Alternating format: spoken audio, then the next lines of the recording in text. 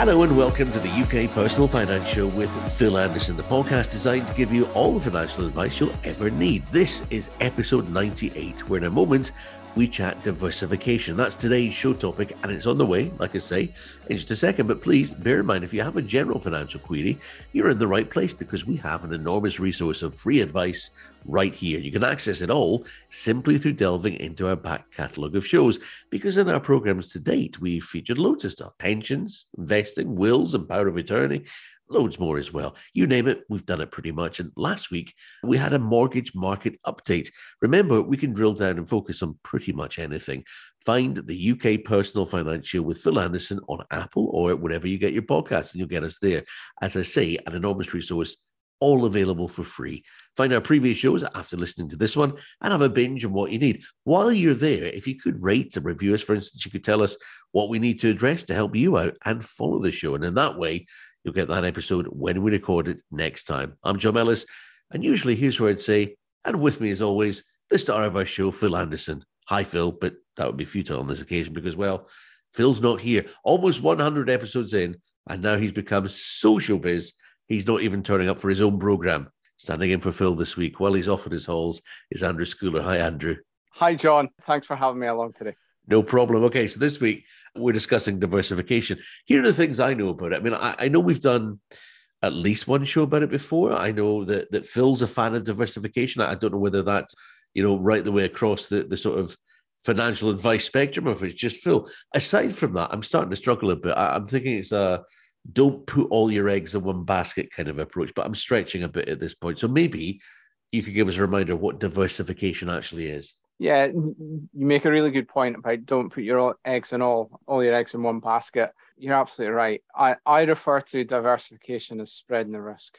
So diversification is looking at different areas to invest money. So whether that be in asset classes, and we'll come to that later on, or whether it's investments, it's pensions, it's property, it's classic cars, for example. Okay. That can all be seen as diversification. So you are avoiding, like you say, putting out all your eggs in one basket and having a broad mix in your investments. You see, the other side of this, though, is why diversify? Because surely, if you're onto a good thing, you want to stick everything you've got on that, like put all my money on red. Yeah, absolutely. And where that could be a good route, if it does well, it also has the potential to go horrendously wrong. So look at that. I'm going to stick everything on red. What happens if black or green comes up? You've lost everything. And that's really where diversification comes into play. It's you've got red, you've got black, you've got green, you've got everything covered. We don't know what is going to be the best thing tomorrow, a week's time, and a month's time, and a year's time. So if we're able to spread across as many different areas as possible, we know we're going to have that one area that is doing really, really well covered within the portfolio or covered within the investments that we've set up for clients. Okay, so what are the areas, the diversification that we get to be excited about, but also wary of? Essentially, we're going to go right and wrong. What are the pros and cons? Yeah, absolutely. Diversification, some people could think of diversification as I have 3 different shares in different companies. Well, yeah, absolutely. That could be seen as diversification, but it could all be large American tech companies, for example. So you think, well, I've got shares in Facebook, I've got shares in Google, I've got shares in Snapchat, and that's a really interesting one today if you look at their share price, where you think, well, I've spread my risk. I'm not all in one company. It's all in the same area of the market. So if something goes wrong with regards to tech industry in America, everything is then going to fall. So some people's approach may be, yeah, that's diversification. What we look on diversification as being, it's not just asset classes, it's not just one specific type of industry, but we're also looking at geographical regions. So America, Europe, UK, all across the world. So I would class that as diversifying an investment. So you don't have the same geographical risks. But we're also then looking at, as we say, the different asset classes within there. So it's not just stock market related. There are many, many other ways to invest money, not just in the stock market. Okay, the one thing that I always refer back to this. The one time that I actually had a little bit of money and it was invested was in an ISA when I was young, and I think I inherited some money from Granny or something like that. And I remember it was split up, this money that I put to them, and they put some in what they called, this is going back a long time, but I think they'll probably get the idea. Some was put into a Western European fund, which was seen as, dependable, but might not get that high a return on your investment. And some was put here and some was put there. And then some was put in what they called an Asian fund, where they said it's got more chance of getting a high return, but also it's not entirely dependable. It could go up and down. We're not entirely sure, but it's worth investing in just to see. We'll put a little bit there. So it's like it's taking that money and popping it about various different regions, as you say, various different asset classes is what you were talking about there. Now, what are the different asset classes that people can invest in? Yeah. So when I refer to asset classes, we're really kind of splitting things down into different areas. So let's speak about equities first of all. So that's the first asset class that we look at. So equities is stock market related. And as you said, yeah, that can be Europe, Western Europe, it can be Asia, it can be America, it can be emerging markets as well. And that's your kind of like South America, your non-developed Asian countries where there's a huge potential for growth, but there's also a huge potential for volatility. And by that, I mean going down as well. So equities or stock market related is one asset class. Bonds and gilts are another area that we look at when we're putting together investments. Now, bonds and gilts are loans to large corporations and governments. Like you or me, when we borrow money, we have to pay interest back, as do they. So when they need to raise money, they'll say, right, I'm going to issue X amount of bonds and they're going to be over a 10-year period and we're going to pay 3% interest on that. So from an investment point of view, it's relatively stable. It's a lot more stable than equities are, but also the potential for returns are a lot lower. So we would refer to that as a stability element within a portfolio. So again, there's diversification in there as well, because bonds have credit ratings. So if a company that has a fantastic credit rating wants to borrow money, they're going to be paying a lot less interest on that bond. Whereas a startup company that doesn't have much of a track record or is quite volatile, they'll be classed as a high risk, but also they'll be paying quite a lot of interest on their bonds. So there's swings and roundabouts within bonds. It isn't just all this is nice and safe. There is an element of risk there because in that, if the company was to go bust, you're one of the last people to be getting your money back. So there's still potential to lose money within bonds. We also then look at commercial property. Now, commercial property is a really interesting one at the moment. Historically, commercial property has been seen as retail and offices. Now, like a lot of people are working from home. So many people are doing Amazon shops, that side of things. We're not going onto the high street. So commercial property has really fallen down, I would say, in the percentage holdings in a portfolio. But interestingly, we're seeing some fund managers go into warehousing as commercial property. Now, if you think about warehousing and the growth of online shopping, all of these companies need somewhere to hold their stock. So that's really been the growth area, and the commercial property side of things has been really interesting. But finding funds that are doing that is very difficult. So we're seeing a lot of portfolios either dropping the commercial property side of things or having a very, very small percentage holding compared to what we had in the past. Final asset class I would look at is cash.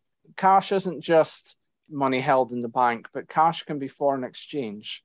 It can be dollars, it can be euros, it can be yen. Again, there is elements of volatility and elements of fluctuation in currency. So there is potential for money to be made there. But again, like the bonds and gilts, it's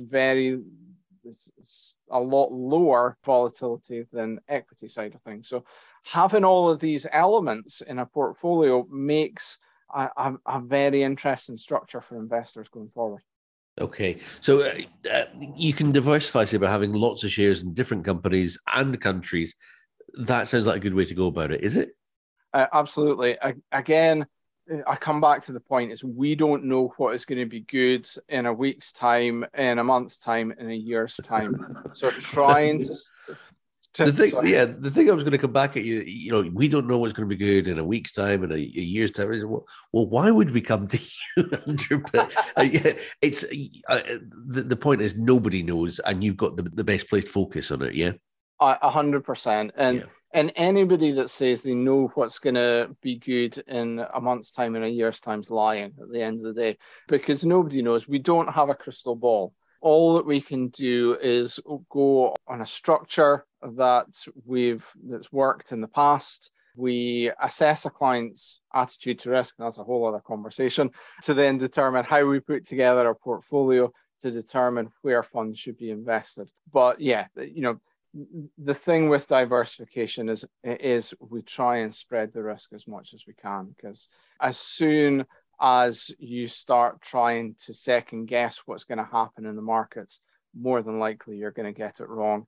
And we've seen this ourselves. There's been a lot of people who have done day trading, as in, during lockdown, there was nothing going on. They went onto an online trading platform and decided, I'm going to buy a few shares. I'm going to see how I get on. And they get to a point where they then get scared. It's a case of, I'm now not comfortable with this and with this volatility anymore. I want to give this money to a finance professional like ourselves, who can then put together a portfolio and let us worry about it rather than the client. That actually happens a lot, does it? And you'd be surprised. I've had quite a few clients who did that during lockdown. They had spare money. They weren't going out. They weren't going on holiday. They went onto online trading platforms. Wow. It was great fun because they were working from home. They could spend time doing it. Now a lot of people are working back in a normal way. They just don't have time to do it. And with those types of investments, you have to be looking at it on a daily basis. So it never even occurred to me that I could go and do that. All we did was put a decking in the back garden. That's where our money went. Absolutely. Us too. We did our garden. Yeah. And this is it in simple terms. Does diversifying mean lower risk to investors then, Andrew? What I would say, it's not necessarily reducing risk, but it's managing volatility. It's managing the highs and lows. So, a client still could be very comfortable about having all their money invested in equities, so stock market related. But if it's spread out and it's diversified, we're then putting them into a less volatile investment than maybe they would have been if they were just had a couple of shares in different companies. Whenever we're talking about investing in anything, and you've mentioned it a couple of times in this podcast, we talk about attitude to risk. Briefly, I mean, it's a fairly straightforward concept, but it's if I come into you and I am, Mr. Moneybags, and I say, you know what, this million, this is just my fun million. So I've got another 15 million sitting over here. I want you to take this and go and diversify for me, spread it around a bit and go and actually just take care of it for me. This guy, he doesn't care what happens to that 1 million. His attitude to risk is quite high. But if it's an inheritance that you're talking about and it's the only money that you have, then presumably their attitude to risk would be much lower. Absolutely. So there's two things that we look at when we are setting up investments for clients. We've got attitude to risk, and we also look at a thing called capacity for loss as well. So attitude to risk, it's how we assess it. It's a series of questions. We look at how they would feel if funds go down in value. How would they feel on aspirations for the future? What experience have they had in the past? So that's the real attitude to risk side of things. But the other side of the coin is capacity for loss. And depending on where they are within their life cycle, as in starting work, end of work, anywhere in between, retirement, etc., their capacity for loss will be completely different. And what I mean by capacity for loss is what impact would a 10, 15, 20, 30% loss of value of your investment affect your standard of living going forward? Now, the prime example is somebody who is at retirement. They have amassed all their money in their pensions, and now they need that to live on for the rest of their life. Their capacity for loss is going to be a lot lower than somebody who's 23 years old and is starting out their career in whatever industry they work in, and they know they've got 45 years potentially of work ahead of them. So their capacity for loss can be a lot greater because the impact of volatility at the start of their investment isn't going to affect their standard of living at the end.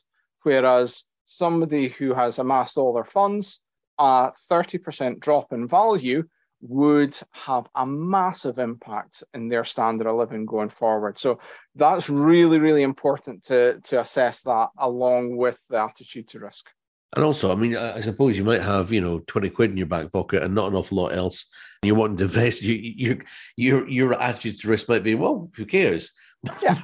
but your capacity, as you're saying, is virtually nil in that scenario.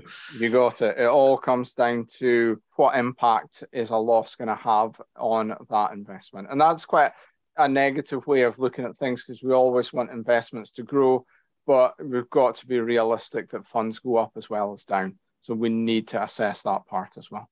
Okay, I was going to say this next bit is the $64,000 question, but that's probably a stupid thing to put any sort of number on it. But you know what I mean. We were talking earlier about asset classes and how you were saying nobody really knows what's going to happen in the next week, the next year, the next 10 years.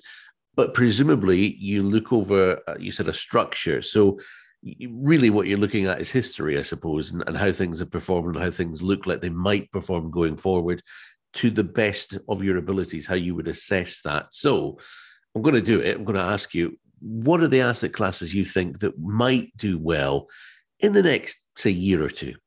Okay, so if we look at history and if we're looking at growth, history's always told us that equities are where growth is. So it doesn't matter if we're looking at FTSE 100, that's the 100 top companies in the UK, or some of the American indexes. Where we're going to see growth now going forward is always going to be in the equity markets. The stock markets is where we see growth. It's where we see volatility as well. We've seen that in the last 6 months. A lot of the indexes have since the start of January 2022, we have seen a bit of a dip, but this is where we're going to see growth going forward. We're at a low point just now. It's very, very interesting time to be looking at investing in these markets because there's a greater potential for growth now than there was at the start of the year. I was going to suggest something there, when you're looking around the world and it is just, an absolute basket case situation. You've got so much going on, the cost of living crisis, you've got a war in Ukraine, you've got all sorts of things going on. And that impacts upon that volatility just in everyday life, never mind investment. Is there a time where you look at an investing and say, right, yes, I can see where the capacity for growth is. And without taking an attitude to risk into it, I can see where the capacity of growth is and I've got the money to invest and I usually have a high attitude to risk. However, the world is such a basket case right now. I'm going to hold off. Is there a time where that is actually the advised course of action? Yeah, that's a really good question. I come back to an old saying in investments, it's time in the market, not timing the market, that's important when it comes to investments.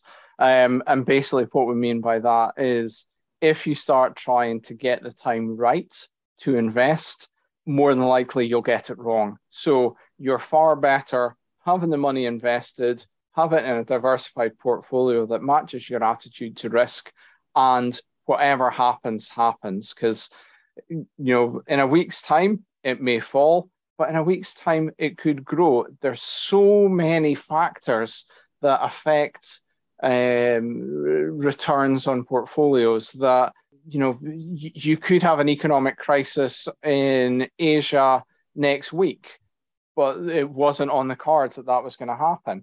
Or you could have a massive boom in European semiconductors, for example, and then that pushes up the value of your investment straight away. So it's a really difficult one. And I do get asked that question quite a lot by clients. When's a good time to be investing? And we've got to come back to the fact that the reason why a client's investing, and predominantly they're investing money because they're wanting a better return than they're seeing from a cash-based savings account. So I would much rather say, let's invest the money and see how things go, rather than trying to time the market and potentially get it wrong. At least if it's invested, you've got the potential for growth. If it's not invested, it's not going to happen. You're not going to get that potential for growth if it's not invested. The flip side of this conversation as well is everybody always wants to, sell when sell when it's high, right? But and you look at them going up and up and up and up, and you think, right, when is the point that I could cash in here? I could say, right, that's it, that's now. Is there a time that you do that where you say, right, okay, I reckon maybe it's got another couple of upward trajectories, and it might go a little bit higher, but just to be on the safe side, I'm going to pull now. How do you time that? Yeah, I would say it comes back to that phrase: "It's time in the market, not timing the market." It's exactly the same. So again, we've got to look at what a client's objectives are. So somebody may be saving for a deposit for a flat. So they may be saving for their child's wedding or a large purchase going forward. You don't know. You ask those questions, clients, when they're setting up investments. So if we are getting close to that end goal and things have done very well, you then start having that conversation with the client saying, well, this is where we are just now. This is what could happen going forward. What are your thoughts on encashing just now or carrying on going? Now, the vast majority of clients I see, they don't have that specific goal in mind. They are looking for long-term growth, or they're looking for income generation from their investments. So in that time, I would always be saying we carry on. It doesn't matter if it's doing really well. It's just part of the journey. It might go down, but as long as we are looking at over the medium to long term positive return that's going to be better than a cash-based savings account, then that's exactly what we're looking for clients. Got it.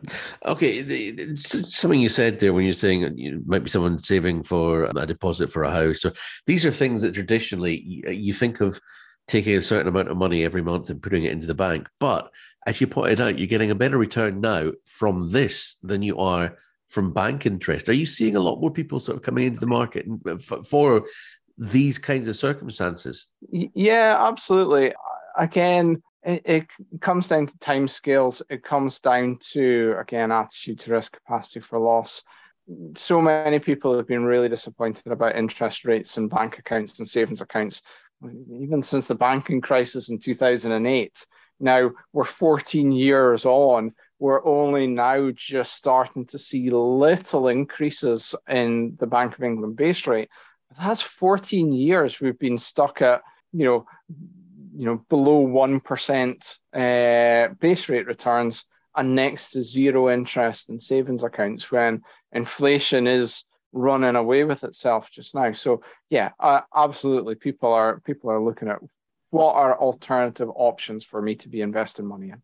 Okay, we've spoken a lot about shares. I know Phil likes diversifying across more than just the stock market, and quite often talks about property. Yeah. You mentioned commercial property earlier, but generally speaking, property over the longer term is a good return on investment, right? So how can someone diversify in property? Absolutely. It's a very interesting alternative investment vehicle. So normally when clients are looking at property, we're looking at buy-to-let property. So we're looking at flats, we're looking at houses that they will then buy, whether it's outright in cash, whether they leverage their own savings by taking out a buy-to-let mortgage to allow them to buy the property. But there are two areas of growth and returns that you can see in property. And one is rental income and the other is capital growth. So you would always hope that the value of the property that you buy goes up in value. And I'll come to an example in a second. but you would then also get income from that rental. So, income's a taxable income. You've got to declare it to HMRC. You've got to do tax returns and that side of things. But again, you're getting this income on top of the potential capital growth. So what a lot of people do, if they're taking out a mortgage, that rental income can effectively pay the mortgage over that period of time. And then they've got that asset there. Now, one of the downsides to property is it's illiquid, as in you cannot access money from that if you needed £10,000 out, for example. So if you needed money out for whatever reason, you can't do that without selling the property and incurring costs. So that is one of the downsides. But I always recommend to clients, property is fine. But again, we come back to the point, don't put your eggs all in one basket. So if you're all 100% in property, then it's going to be more complicated to get money out. Now, an example I said I'd give, I owned a flat in Aberdeen. It wasn't a rental property, it was a flat I lived in. We sold that flat in 2008, just before the banking crisis. The one-bedroom flat, and we sold that for £125,000.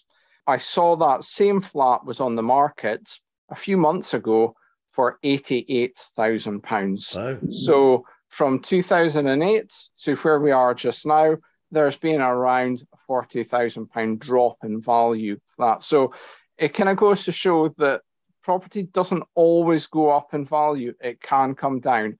And there's also all the other issues around having good tenants, making sure it's rented out. If it's not let out, then you've got additional costs that you will then have to pay, mortgage costs, council tax costs, etc. So it isn't this fantastic golden investment that maybe Homes Under the Hammer or things like TV shows like that make it look like. It's just something you need to be aware of what you're getting into and what the positives and negatives would be. But there's absolutely nothing wrong with investing in property if you know where you're going and if you know what you're doing. Okay, here we go into the sort of wild west of things now, I think. At least that's what Phil's taught me to believe. When you're looking at things like Bitcoin, or now here's another one, this is new to us, NFTs. Yes. Now, historically, Phil has been quite reticent to look at this kind of thing. He certainly wasn't all in. I think that's a fair assessment. Yeah. Now, I wonder where he is in this now, and also where you stand in this now, if you've got different attitudes to it. And also, I hate acronyms, Andrew. What even is an NFT? Okay, NFT, non-fungible token. So we'll touch on that just now. Basically, the way to look at NFTs is a digital art form. There has been a massive premium put on these, bits of digital art form that I can't fathom where it's come from. I can't fathom where the value is and how somebody is then going to get their money back going forward. But, there's an argument that it is the new form of, paint art form, or, like Da Vinci, Van Gogh, Rembrandt. There's an argument there. Do I see it as being a great investment? Don't get me wrong, a lot of people have made a lot of money out of this, but the people that are making the money are the people who are selling it initially. So they are the people who have generated the artwork and then they've sold it on to someone. Now, I would be very surprised if that person who has bought the NFT is then able to sell it on again in the future for a profit. That would be my concern, is they've paid a massive premium for this digital art form that then they may be stuck with this NFT that's worthless going forward. So it's interesting. Don't get me wrong. It's great to look at, but it's even worse than going to a casino, in my view. Bitcoin. Yeah. Just on the NFTs for a second. Yeah. First of all, entertain a stupid person and just explain to me what you mean when you say digital art form. That's probably the best way I can describe it. It would be It can be anything. It can be a picture of a house. It can be a monkey wearing a hat.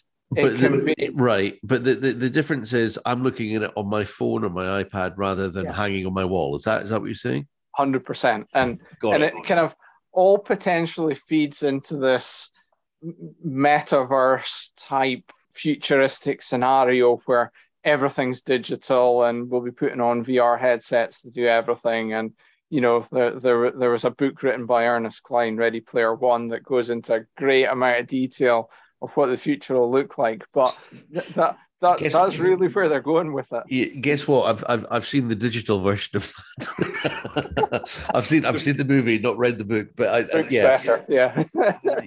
Books always are in real terms. The thing that crossed my mind when you're talking about digital artwork as well is surely that's going to be so easily shared rather than, the idea of a painting, for instance, is the exclusivity of it. It's hanging on my wall and only my wall. Digital artwork, by its very nature, presumably is built to be shared. So it makes it difficult in that instance as well. It sounds like we're sort of in the foothills of getting towards an idea in the same way that the Sinclair C5 was in the foothills of getting towards electric cars. Absolutely. And you make a really valid point. The part of the NFT, the non-fungible token, is it shouldn't be able to be shared in a normal way. But for example, we were speaking about normal works of art. So like a Picasso, I could go onto Google and I could search for a Picasso painting, and then I'll get a picture of that Picasso painting up on my computer. Sure. I can then hit print, and then I've got a print of a Picasso painting that I can then put up on my wall. Doesn't mean to say I own a Picasso painting, but I've got a copy of it. So that, in theory, is where NFTs are trying to corner that market. So say, well, you actually own it. So any copyright or any use of that, you will then get all the royalties for, and then potentially sell it on at a later date. But that's the way it's being sold, effectively. Yeah, I'm not in. No, neither am I. But it's interesting, and we get asked about it all the time. But yeah, I'm not convinced yet. And when it comes to, we were going to go into Bitcoins there, but when it comes to any sort of alternative currency, let's say, the thing that's always crossed my mind, and I might be reading this wrong, is it's like influencer money. So people with, it's groups will invest in something, and all of a sudden it's big because they've all done it. That's what strikes it. It seems artificial. Am I wrong with that? No, you're absolutely right. Cryptocurrency is really interesting in the fact that it isn't really anything.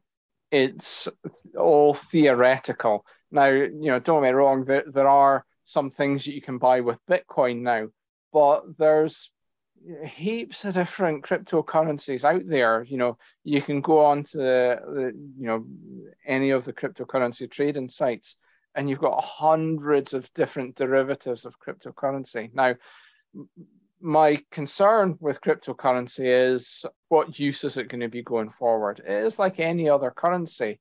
If then we are able to use it properly as a currency, more than likely it will then get pegged to the US dollar or the Japanese yen or a euro or sterling.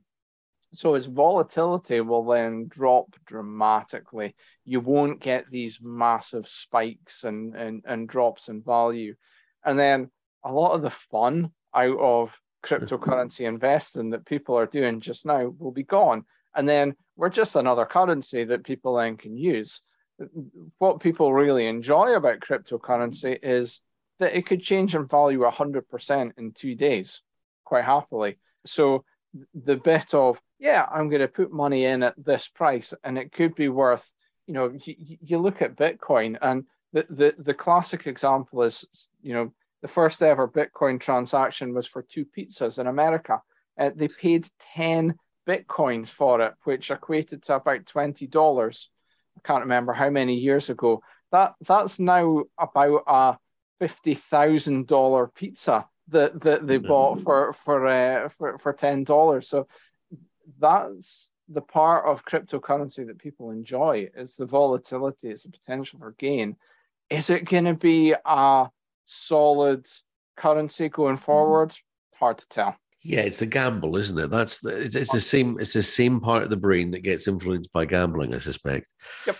Okay, if you can, then tie all this up for me in a neat little bow. What are the sort of key takeaways, the things that we need to bear in mind when it comes to diversification? Yeah. So diversification is around spreading the risk. It's around looking at what your overall objectives are for your investments, and then ensuring we've got as many different asset classes covered as possible so that we can smooth out the volatility that you may have by just having things invested in one company or one share. So that's the basis of diversification. And just in terms of going back to what we were talking about there, the sort of, the West aspect of Bitcoin and NFTs, is that something that you would ever recommend to a client in terms of diversification, that part of it? No, never, because it's unregulated. Okay. So when we are providing investment advice, everything that we do is regulated by the Financial Conduct Authority.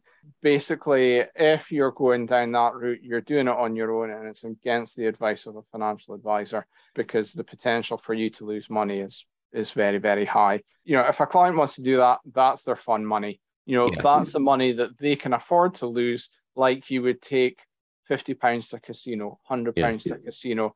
If you walk away without that money, okay, it's not the end of the world. And you should think of Bitcoin, NFTs as exactly the same. Okay. Or just taking it into your back garden and setting it alight.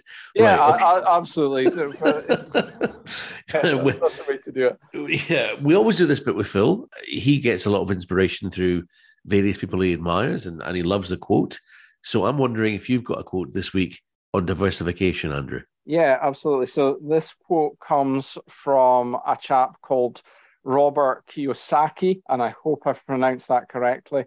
So the quote goes, "It's not how much money you make, but how much money you keep, how hard it works for you, and how many generations you keep it for." Wow, brilliant. Very good. That's not a bad debut in the quote scene there, I think.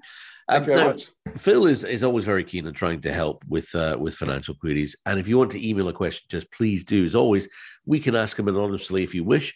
Let's get on to this week's contact details coming up. Now, these people didn't know that you were going to be here, Andrew, so I'm sorry they are addressed to Phil, but that's okay. Don't take that personally.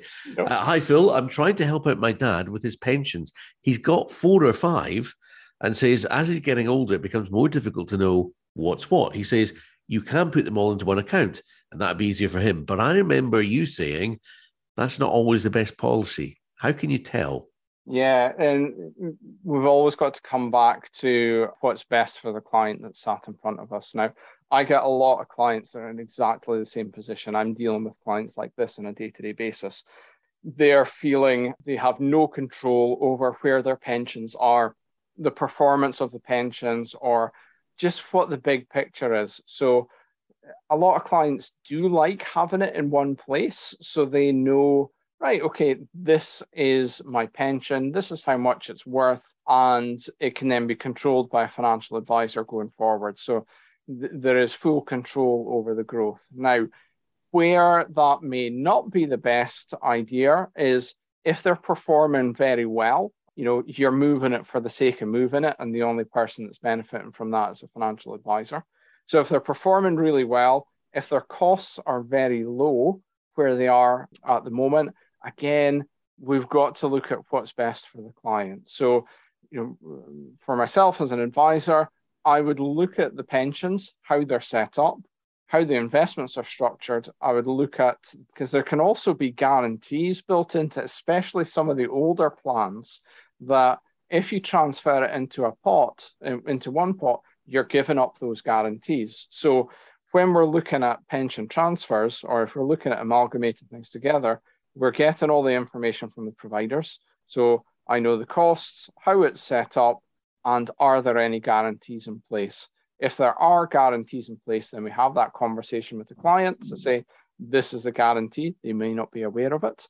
And then whether it should be moved or not. So in some situations, yeah, absolutely having it in one place would be great. there are pitfalls that they need to be aware of, but we would talk them through the whole process and try and get things as condensed as possible without them losing out on any benefits. Okay, yeah. Going back to pensions, we've done a few shows on pensions, and I sort of taken stuff through osmosis. The ones that you're talking about there, where there might be guarantees built in, is this the sort of stuff that they would refer to as like the old gold-plated pensions, where you actually got a lot more bang for your buck in the early days than you do now? Yeah, 100%. They can be known enough. There can be a few different guarantees. Some are known as final salary pensions. The technical term is defined benefit pension, or a DB pension. I know acronyms are not ideal, but anyway. So defined benefit pension is known as it's a gold-plated pension. It's a guarantee to pay an index-linked income. So go up in line with inflation every year without any risk to yourself at all for the rest of your life. And you also tend to find there's a survivor's pension. So a spouse or partner will also be able to benefit from that pension in the event of your death. So, if you're giving up that, you need to be fully aware of what's going on. Now, that they tend to be quite well signposted, but there's also some other guarantees. It's a thing called guaranteed minimum pension and guaranteed annuity rates that some pre-1988 pensions may have. So again, these are things that we look into. So guaranteed minimum pension is just like a final salary pension. It's a guarantee to pay out X amount for the rest of your life, index linked.